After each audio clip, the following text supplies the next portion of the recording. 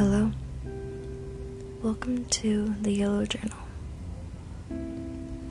Originally, I was going to make this podcast mainly about true crime. However, I've decided to just pave my own path and use it for whatever I feel like. So, today we are going to be sharing an original story by me. It's a one-page narrative, and a little bit of a trigger warning, I guess. But yeah, I wrote it myself, and I hope you enjoy. For just a moment, she felt her feet leave the old oak flooring.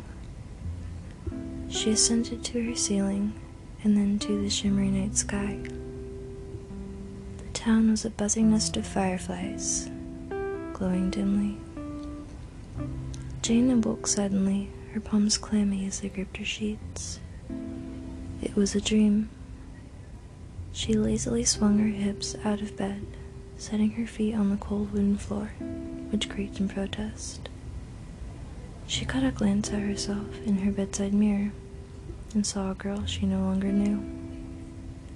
Her once glittery hazel eyes had become dark and cold, almost lifeless.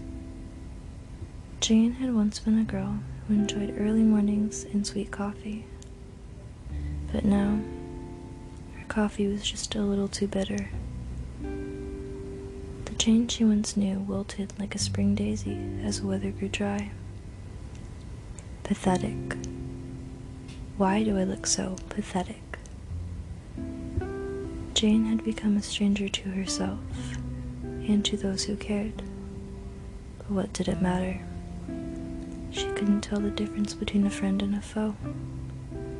After all, it was her so-called friends who turned her into a husk, a mere shell of the person she used to be. Jane rested her face in her cold, clammy palms and sighed deeply. She then examined her pale, spindly hands.